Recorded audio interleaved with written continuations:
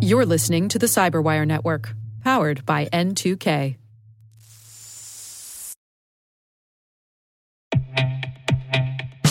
And now a word from our sponsor, SpyCloud, the leader in operationalizing cybercrime analytics. Traditional threat intelligence is a thing of the past. Cyber criminals are stealing vast amounts of credentials, session cookies, and financial data every day, and it's hard to keep up. SpyCloud is the trusted partner businesses turn to fully understand their darknet exposure risk and neutralize threats before it's too late. SpyCloud alerts your organization as soon as an employee or customer's data appears on the darknet, so you can act faster than bad actors to prevent cyber attacks like ransomware, session hijacking, account takeover, and online fraud. With insights from the industry's largest repository of recaptured data, protect the digital identities and systems most important to your business. Get your free corporate darknet exposure report at spycloud.com/cyberwire and see what information criminals have in their hands today. That's spycloud.com/cyberwire.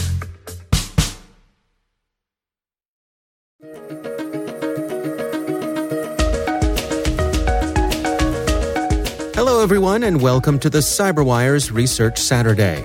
I'm Dave Bittner, and this is our weekly conversation with researchers and analysts tracking down threats and vulnerabilities, solving some of the hard problems of protecting ourselves in a rapidly evolving cyberspace. Thanks for joining us.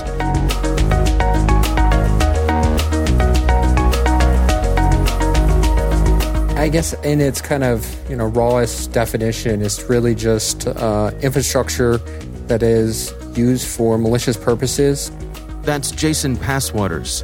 He's COO at Intel 471. We're discussing their research on bulletproof hosting.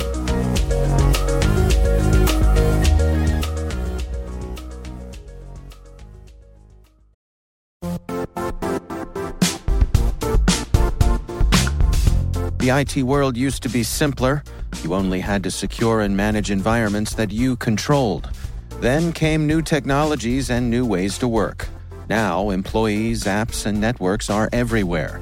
This means poor visibility, security gaps, and added risk. That's why Cloudflare created the first-ever connectivity cloud. Visit cloudflare.com to protect your business everywhere you do business.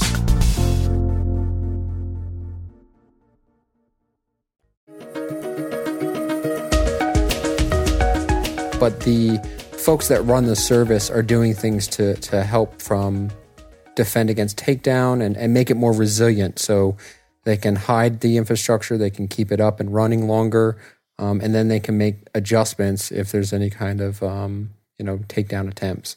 But bulletproof hosting as a service is kind of broader in the sense that they provide anything from domain registration, server administration, stuff like that, help desk.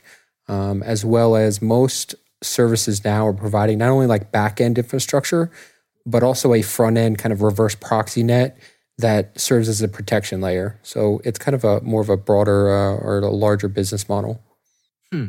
So in the past, if someone wanted to do this sort of thing, they would tend to roll their own and find someone who'd be willing to let them hose their own server up to the internet? Yeah, I mean, bulletproof hosting has been around, since cybercrime has been around. If you go back to the mid-2000s, there's some of the same actors in the game today were back then doing the same. And they would just have their infrastructure in hard-to-reach places and, hard to identify, different things they were doing to kind of hide things. And over time, with takedowns, with kind of things that have exposed how they operate, they have evolved and made changes. And that's why you see kind of that, like I said, that two-sided setup where they've got the back-end infrastructure and they'll have a reverse proxy net or some kind of botnet that sits in front as well. Well, let's go through some of the things that you've covered here in the research. One of the highlights here is you talk about the power of fast flux. Can you take us through what exactly does that mean? Yeah, so the fast flux has been around for quite some time, and essentially what it's doing is there's two types, main types. The first is kind of VPS based. basically, servers that are set up with different providers. And the bad guys will, leverage automation to rotate IP addresses across, the domains across that pool of IP addresses. They've got another type. It's more bot-based.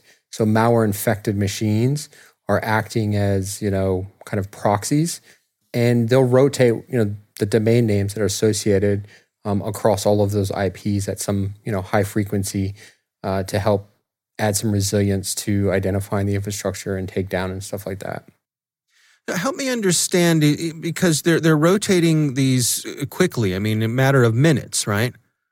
Yeah, in some cases it could be minutes, but in the case of, when you have somebody that's doing more, like one provider specifically abuses cloud providers, and he maintains a huge pool of IP addresses, and he'll rotate the domains at different frequencies, and they won't necessarily be super fast.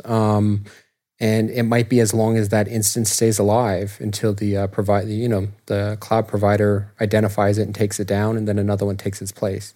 In the case of fast flux, when there's bots involved, they're actually having a small time to live on the DNS record side, so that it automatically changes. You have a pool of IP addresses that are within seconds. It could be 90 seconds. It could be a little bit longer, changing across the entire botnet. Well, help me understand. Wouldn't they have issues with propagation, with the domains? The propagation of the alignment of the domain name with the IP address. Wouldn't there be a lag with that, or is that not really an issue these days? No, I don't think it's an issue these days, and that time to live helps with the propagation. As far as how DNS works and stuff. So it's been pretty resilient. It's been around for a while. They really have two versions on the bot side. There's double flux, and then there's just regular fast flux. The double flux is even, more resilient, because the name servers themselves, all that you're asking basically for resolution, also are on the botnet as well. So you've got not only the bots that are kind of, dealing with the A records, which is domain to IP mapping, but it's also the NS records, which is the name servers used to kind of resolve it. So they're also kind of fluxing as well. So it makes it twice as hard sometimes. And this is a tough one to stop, yes? Yep, very much, especially when, right now I think there's only one actual double flux hosting kind of framework that's out there for bulletproof hosting that we're aware of. And they leverage kind of hard to reach places as far as, core infrastructure and even the bots that are on the kind of front end, if you will. You don't see them as much in like the United States. You don't see them in, Canada and different countries. You'll see it a lot in, you'll see it in Ukraine and Romania. And the purpose is just to kind of proxy back to the kind of back end. Well, and I mean, that transitions into sort of the physical location of the data centers themselves, which is a big part of that. I mean, they're setting these things up in places that have a certain amount of flexibility when it comes to law enforcement, I suppose? Yeah, for sure. I mean, there's kind of a range. You'll have some providers that are just don't have the capabilities to respond, and they're not necessarily bad or partaking in the activity. They just don't know, and they don't know how to respond if they do figure it out. And then the full other side would be more providers that are actively kind of, they have their quote data centers, and we've seen a couple of those where they have their own, all their own core infrastructure, even down to having their own AS, autonomous system number, their own prefixes and companies that kind of associate with this infrastructure. And so what can the rest of the online community do to try to tamp this down? I think it's really, tracking this kind of activity, the threat actors associated with it. The way it can be beneficial is if you can map out the infrastructure and tie it back is you kind of go back from a single domain or a single IP address, and you can go up the chain to a net block or a prefix, a whole group of IP addresses. If you've associated that with, say, a bulletproof hosting service, you've got kind of swaths of space that you can block or alert to once you have a confidence in that kind of linking back to a malicious service. And then to be proactive, I mean, you could look at the AS level and proactively monitor BGP messages to identify new prefixes or new blocks of IPs that come up under that infrastructure when it happens, and then proactively kind of alert to that if you see it on your network, instead of just kind of whack-a-mole with single IP addresses sometimes. The proxy, the reverse proxy net, or the fast flux stuff, it's a little bit harder. It is, going to be single IPs.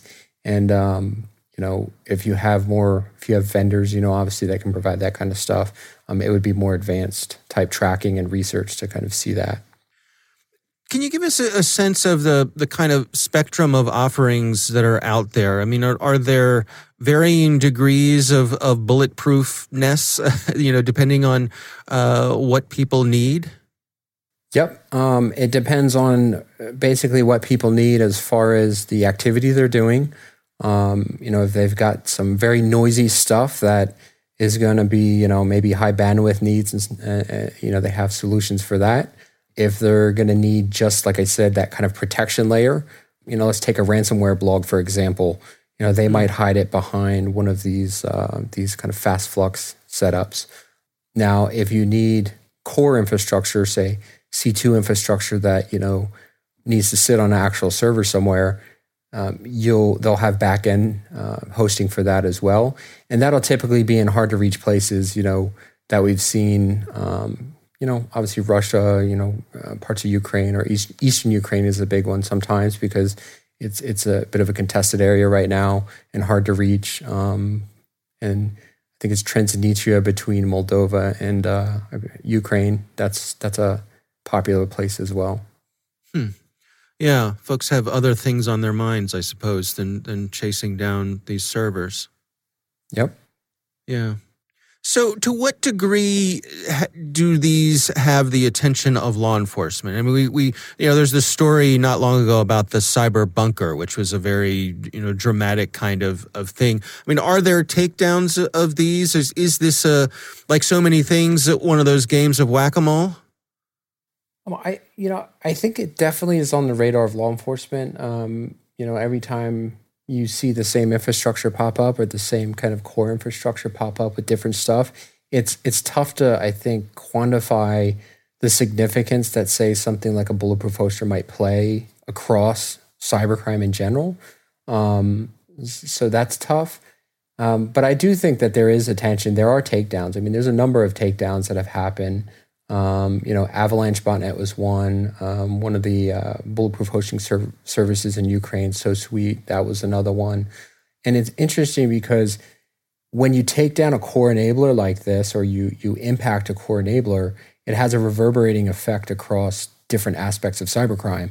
And what happens is, even in the kind of marketplace that we watch and track, you'll see that kind of manifest itself with the service themselves doing damage control. You'll see it with other hosting providers, malicious hosting providers providing, specials and basically saying, hey, sorry for my competition's situation. We feel for him, but we're offering a special. And then you see it with actors that are complaining, because when infrastructure suddenly goes down, everybody starts to complain about why I can't access my servers, or why all my ops are pretty much paused. So it's interesting to see that. So you see that kind of wider effect. And I think the point is that when you affect a core enabler like this, it has deeper, probably more lasting impact. Do the different providers have, varying degrees of reputation? Like, are some known for their uptime? The things that you would see in normal hosting, do all of those apply to these folks as well? Yeah, absolutely. Reputations are maintained in the marketplace. If you don't have support personnel that are interacting with the market and the clients, you're going to get dinged for that. If uptime is bad, you're going to get dinged for that. So it's just like any other kind of hosting service. It has all the same challenges, from dealing with customers and clients to scaling the business, you name it.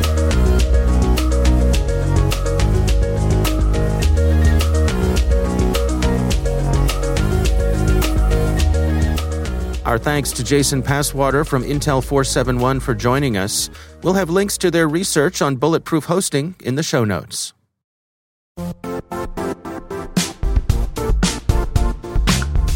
Don't struggle to align your organization's cybersecurity with business risk. Get the only solution that goes beyond reacting to threats with vulnerability and risk monitoring. You need the next evolution of MDR, and only Critical Start delivers it. Critical Start doesn't just monitor and respond to threats. They put you in control by detecting suspicious activities, quickly responding to contain threats, and identifying your most critical assets and protecting them against vulnerabilities and exposures. With continuous visibility, expert guidance, and measurable risk reduction, Critical Start has redefined what it means to manage cyber risk. Demonstrate provable security maturity to your leadership while positioning your program to achieve the greatest risk reduction per dollar spent. Stop fearing risk and start managing it with Critical Start. Visit criticalstart.com and request a demo today. That's criticalstart.com.